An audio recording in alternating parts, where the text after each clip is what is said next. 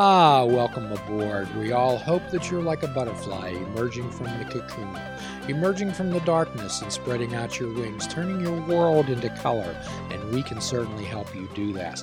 We ask people to take challenges in their life. We encourage people to not walk through their life, but explode through it, to run from passion, not to be pushed.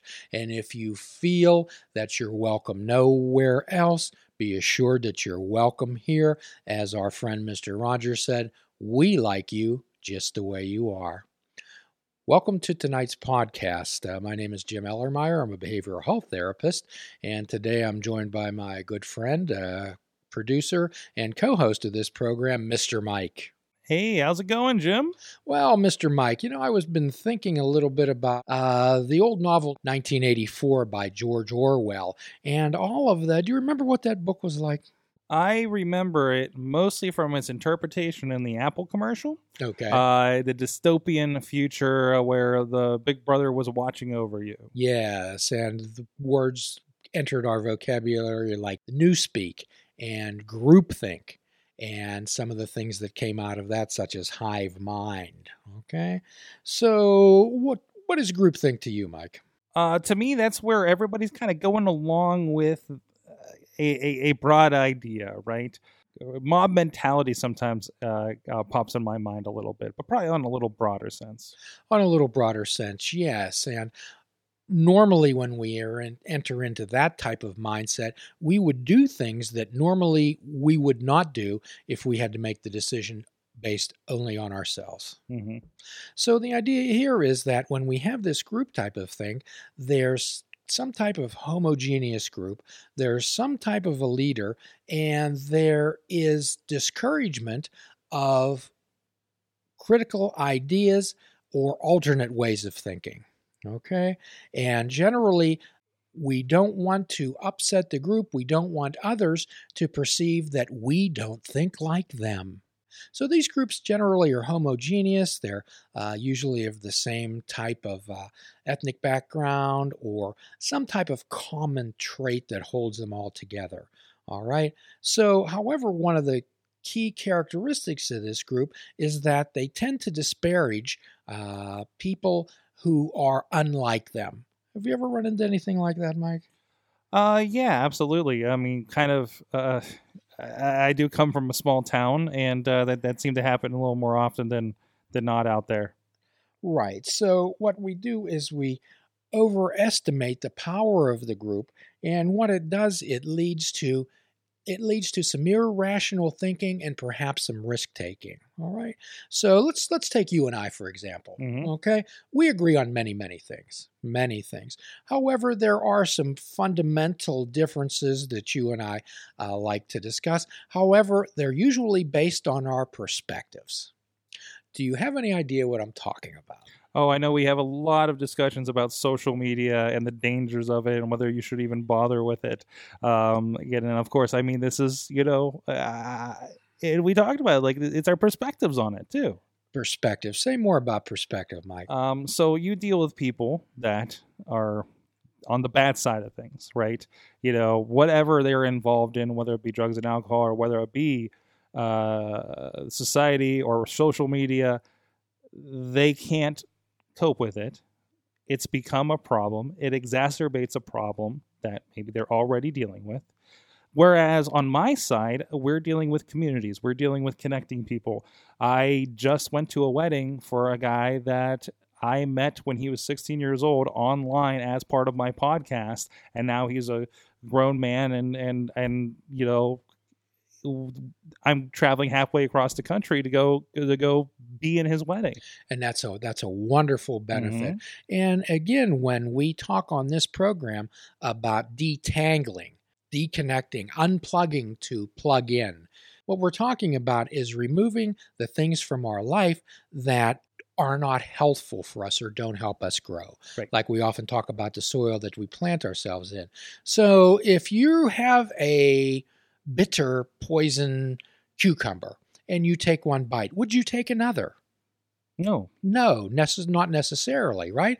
However, how many times do we go to that same well of social media where we engage in conversations, disputes, or conflicts with people who we have little or no chance of convincing to see it our way? Absolutely. And it is so interesting because people are like, I can't go on Facebook or Twitter anymore. It's so negative. And I was like, what part of Twitter are you on? What part? Like, it is a little bit of what you make it, right? You're the one that follows these people. You have a direct action, and you also have a direct response in a lot of these cases to mute this person, unfollow this person, to kind of, shy away from the trigger problems, right? And hence we get into that groupthink type of situation where my way is correct. A group of people that I associate with think this way, therefore you must be wrong, and therefore I must convince you of the error of your ways. Absolutely. And unfortunately, while positive and connecting and all this, and you can kind of shy away from those things that do make you upset when you look at the internet, you can also go very deep into the groupthink thanks to these same tools. That's what a lot of the discussions about, what has exacerbated some of the things happening in politics in the world today are because the people that have a certain way of thinking dive into a certain corner of the internet and get to connect. They don't feel alone with their maybe alternative thoughts, right? Whether it be not liking somebody of a certain ethnic background or anything like that. Now they can surround themselves digitally, grow that groupthink. So they buffer themselves by surrounding themselves Absolutely. with absolutely and completely like-minded people where there is no reality tester. Exactly. There is no devil's advocates. I believe when we talk about Steve Jobs and Apple, it was the reality distortion field a little bit. Say more about that. Oh, well, that was an idea that if you were around him and when, you were trying to, can I get this product done? How important is it for me to get this project done on time? When you're around Steve Jobs, he just made, the reality of the situation was whatever he helped you perceive it to be almost. So what happens is you actually serve as your own self-censor because you're afraid to express your doubts or fears for the fact that you would be excluded from the group. Exactly. So that takes a lot of courage to speak up one's mind, does it not? Mm-hmm. Okay, so how does that work in your life, Mike? In me, I have a podcast. So I can say whatever I want and know that I have to deal with the consequences. As do you with your microphone, and you deal with the consequences. We all have, as I have.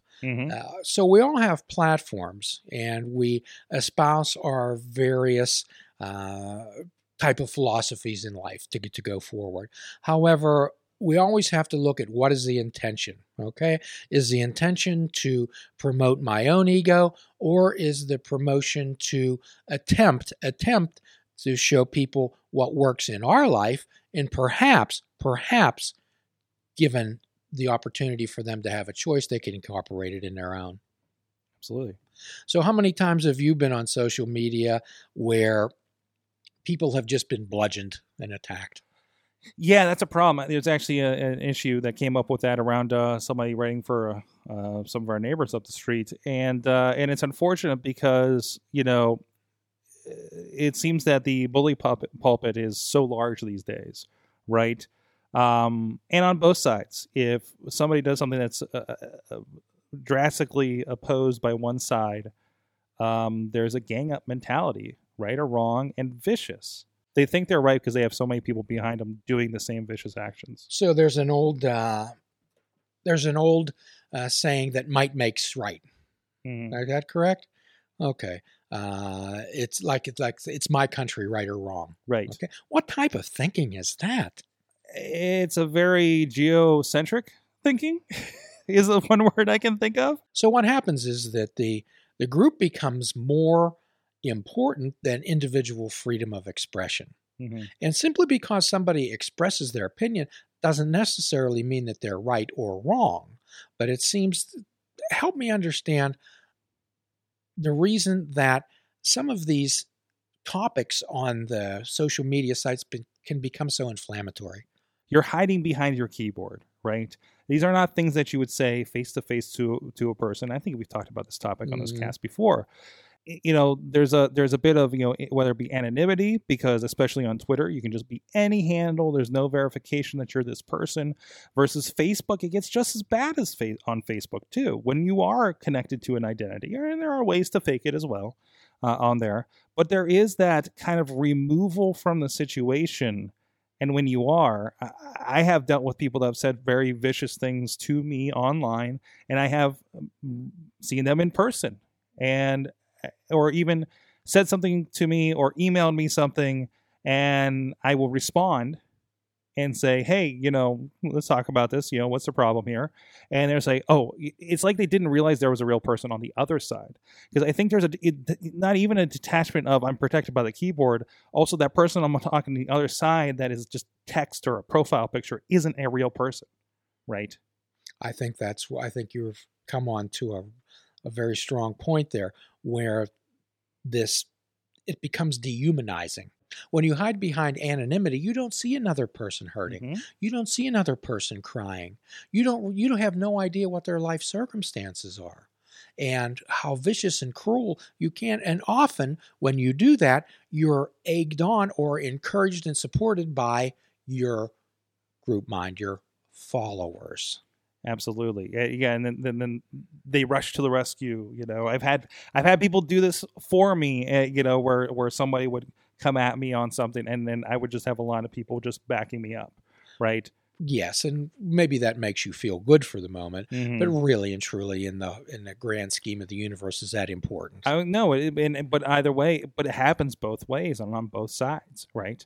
Whether it be the negative people or the positive people. So sometimes on these social media sites, is it the message that you put out, or is it the number of likes and the number of followers that you get? Yeah, that's the thing, because I try to very consciously be a positive force, because I know I do have a platform. I know I do have a certain number of followers that may or may not be listening to me. So I want that to be a positive vibe. I want to only speak a certain way on certain platforms like this, or maybe we do have a little, more a broader barrier on certain platforms. But no, and you never know. You may like that nice little buzz in your spine when you're like, oh, 20 people liked my picture on Instagram, but there's so many people that maybe didn't like it that still it affected, right? That's a measurement, but that doesn't mean, the person that didn't like it isn't the one that's going to come up to you later on as like, wow, that actually helped me in a moment. So keep in mind that everything rolls in cycles throughout history, throughout life, throughout human emotions, thoughts, and feelings. So, however, often when there is an in-group or a leader, and quite often the leader or the in-group does not promote a particular action, but by failing to comment on situations that occur that are normally against generally accepted morality, then that type of action, by lack of recognition or commenting on it, becomes almost acceptable. Right. There's not enough people in certain cases saying this is wrong, right, or loudly enough.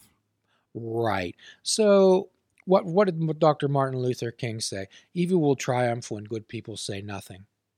Okay, so the idea is the courage. Does it take courage to sit there and say hooray for us, or does it take courage to sit back and say, let's take a look at this again? Mm-hmm. So let me give you an example when in the 12-step world, in an AA meeting, when there is a meeting, let's say a business meeting, once a quarter, where they learn how to spend money, do different types of things.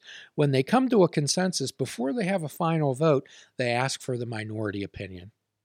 They ask for a couple people to come up and say if they have a thought on another way to go. Mm-hmm. And quite often I've seen that when the minority opinion comes up, then the vote was changed.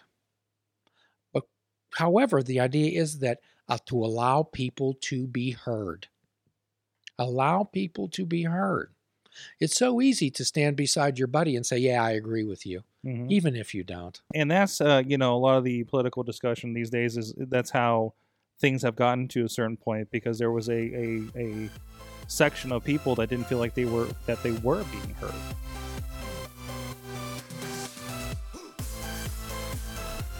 Please check out our website at fishingwithoutbait.com, where you can listen to the show, comment on our discussions, and find out where you can subscribe to our podcast. If you're interested in flying the colors of Fishing Without Bait, click the shop icon on our website. We have clothing, mugs, cell phone cases, and so much more. Show the world that you fish without bait.